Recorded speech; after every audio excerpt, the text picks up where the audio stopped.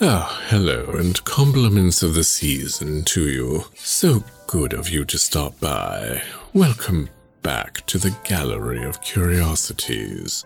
I remain, as always, your humble host, Osgood.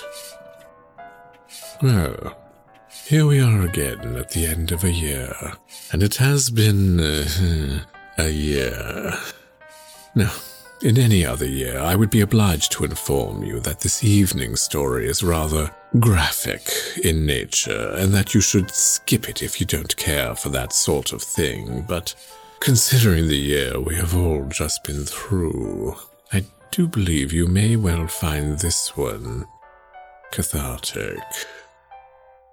But first, I must pay my compliments to this year's staff.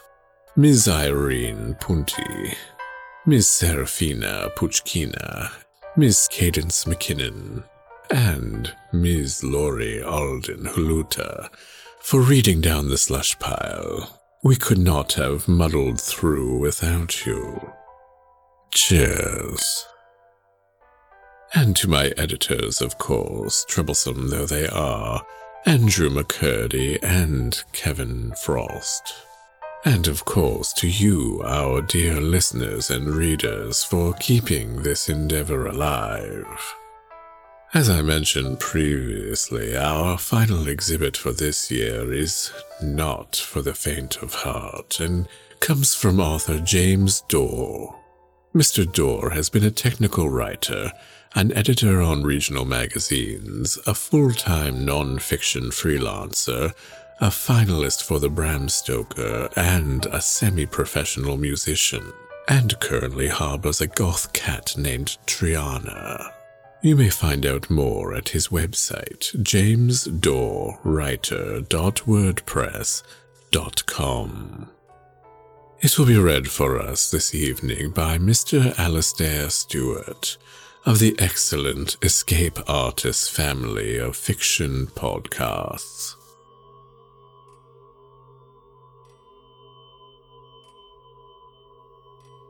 Appointment in Time by James Dorr. Narrated by Alastair Stewart.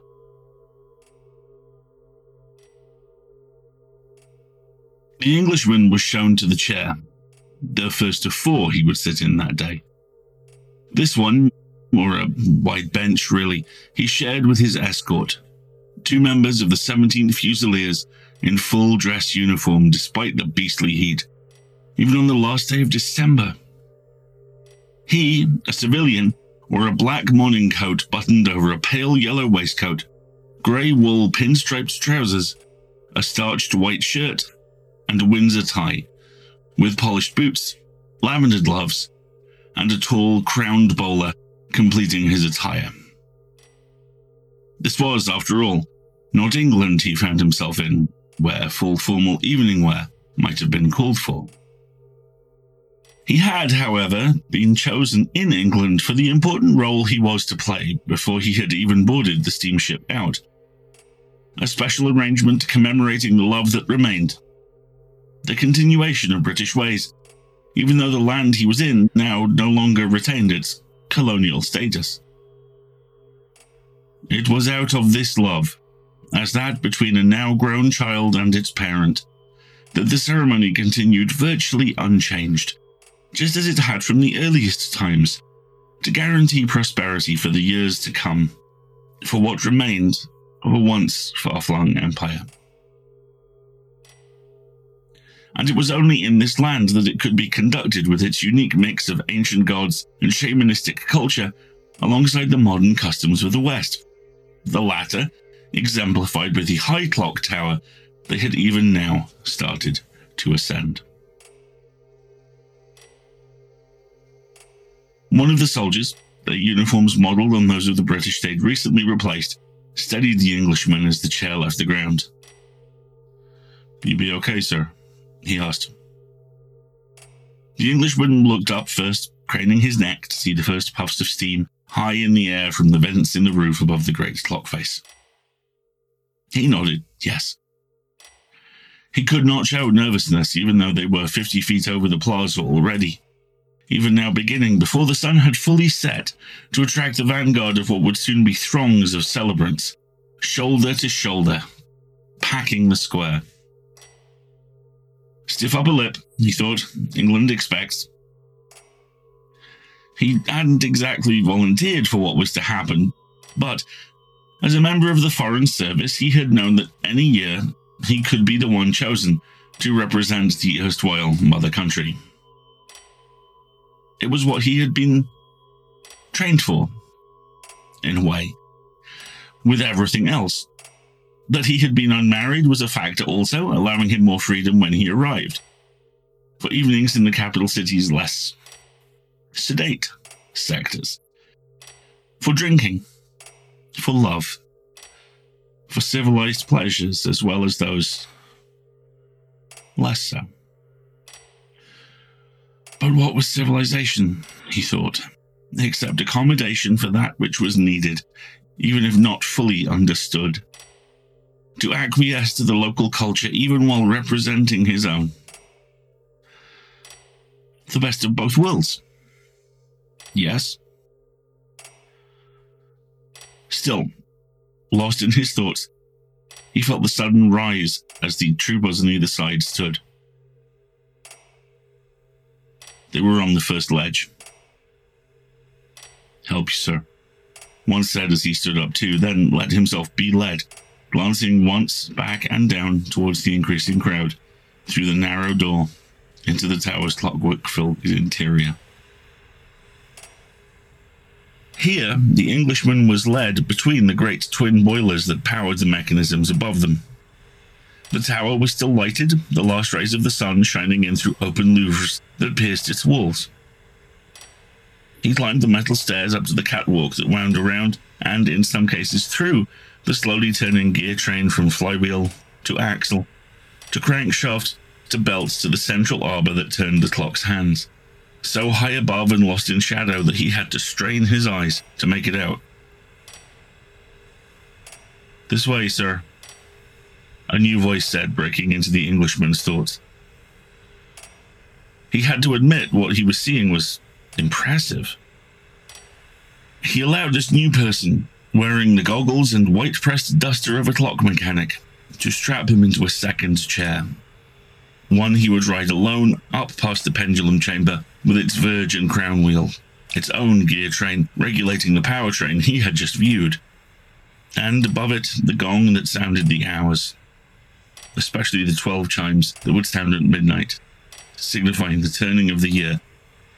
And above that, the glint of more metal, of more machinery, again hooked to pendulum and powertrain, to arbor and gong, for the culmination of this, the final day of December. The technician handed the Englishman a bottle before he released the chair for its trip up. "To show our appreciation, sir," he said. "It's imported Scotch whiskey from your own country. A man above will help you to a table and chair where you can enjoy it along with ice. Or a seltzer, if you prefer. There'll be a light supper, too." The Englishman thanked him. He rode the chair up then, noting how surprisingly fast it went, wondering if it, too, was connected to the main works of the clock through yet one more gear train, or if it just had its own belt and flywheel independently taking it up and down as needed. The chair finally stopped, hundreds of feet above where it had started, letting him off on a rough plank floor with a crimson carpet muting its starkness. A man in a butler's livery appeared, ironically dressed in more formal style than the Englishman himself, in a swallow-tailed coat and linen shirt with a standing collar. A second servant, head bowed, stood behind him. The butler led the Englishman to the third chair he would sit in, this one with a comfortably padded seat and back. "Please relax as much as you can, sir," he said. "I and my colleague are here to serve you in any way that we can, until it's time to go outside." And it was at this point the Englishman balked, if just for a moment. No, he thought. He made to turn back, to find a staircase, a ladder, anything leading down. It was all a horrible fuss. But then he looked at the butler again, the calm determination on that man's face, as he nodded to his assistant. The Englishman nodded too.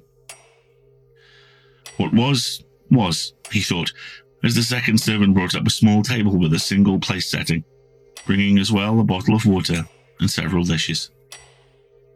They left the Englishman then to his own meditations until, several hours later, they returned to lead him outside, to the ledge beneath the huge clock itself. The Englishman was tipsy by then, feeling little pain, as the butler handed him a snifter. "A special drink, sir," he said, "once more to show our appreciation, all England's appreciation, as well as those of us, once in its family.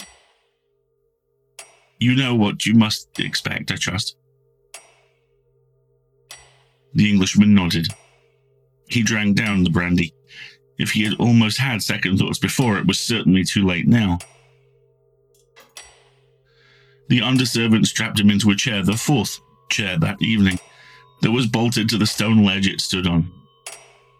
"It wouldn't do if you were to fall," he said. "No," the Englishman said, "it would certainly not."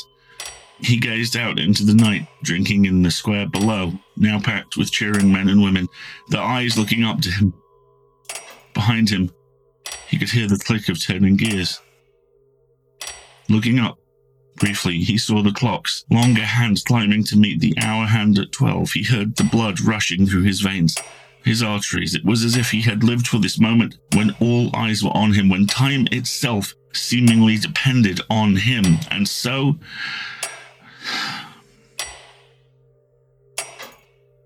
let it be, he thought.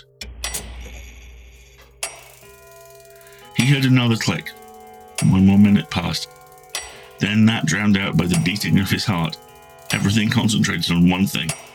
The necessary, the pre-appointed, that which must be. He felt a stirring in his stomach as, with a reverberating clang, the first stroke of the hour of midnight chimed, driving out all other sound as hands made of articulated brass reached out from a door in the clock face beneath them and gripped him in the confines of his chair. With the second chime, other hands reached out, divesting him of his coat and outer clothes, tattering, ripping the fabric from him, letting it drift to the crowd beneath as on the third chime, knife blades appeared to glint in the searchlights that trained on him from below. He felt no pain. He was caught in the moment. Destiny could not be stopped in any event, as the fourth gong sounded, starting the carving. Fifth, sixth, seventh, eighth. With each of these strokes of approaching midnight, an arm or a leg was torn from his body and let fall below. With the ninth chime, more blades appeared as the crowd roared louder, those that had already done their work retreating back into the great clock's interior. And with the 10th, his gut was split open, letting his entrails unfold themselves in his lap. 2 chimes to go. And with the 11th, the flaying commenced, and with it the cutting off of his head, while what was left of his body slumped, still stripped in its chair. More stirrings began. The crowd fell to silence. Sprawled on its narrow seat, the Englishman's limbless corpse trembled as the final 12th stroke rang. And scratching, clawing its way through blood and flesh, shakily standing, the new year came forth.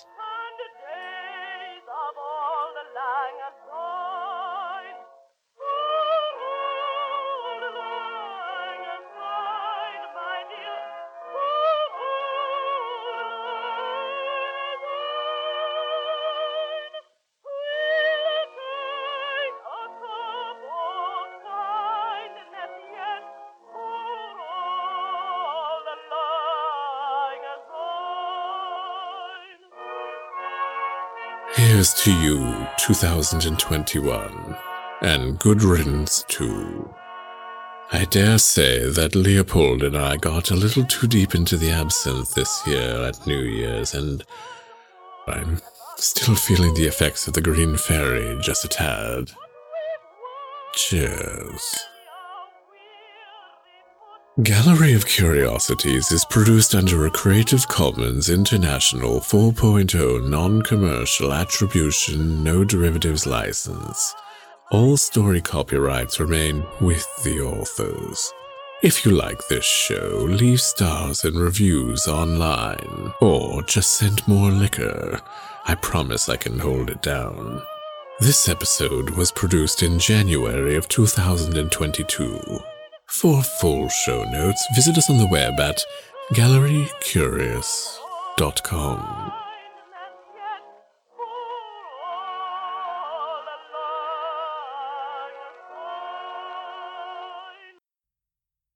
2022. Thank Thikra.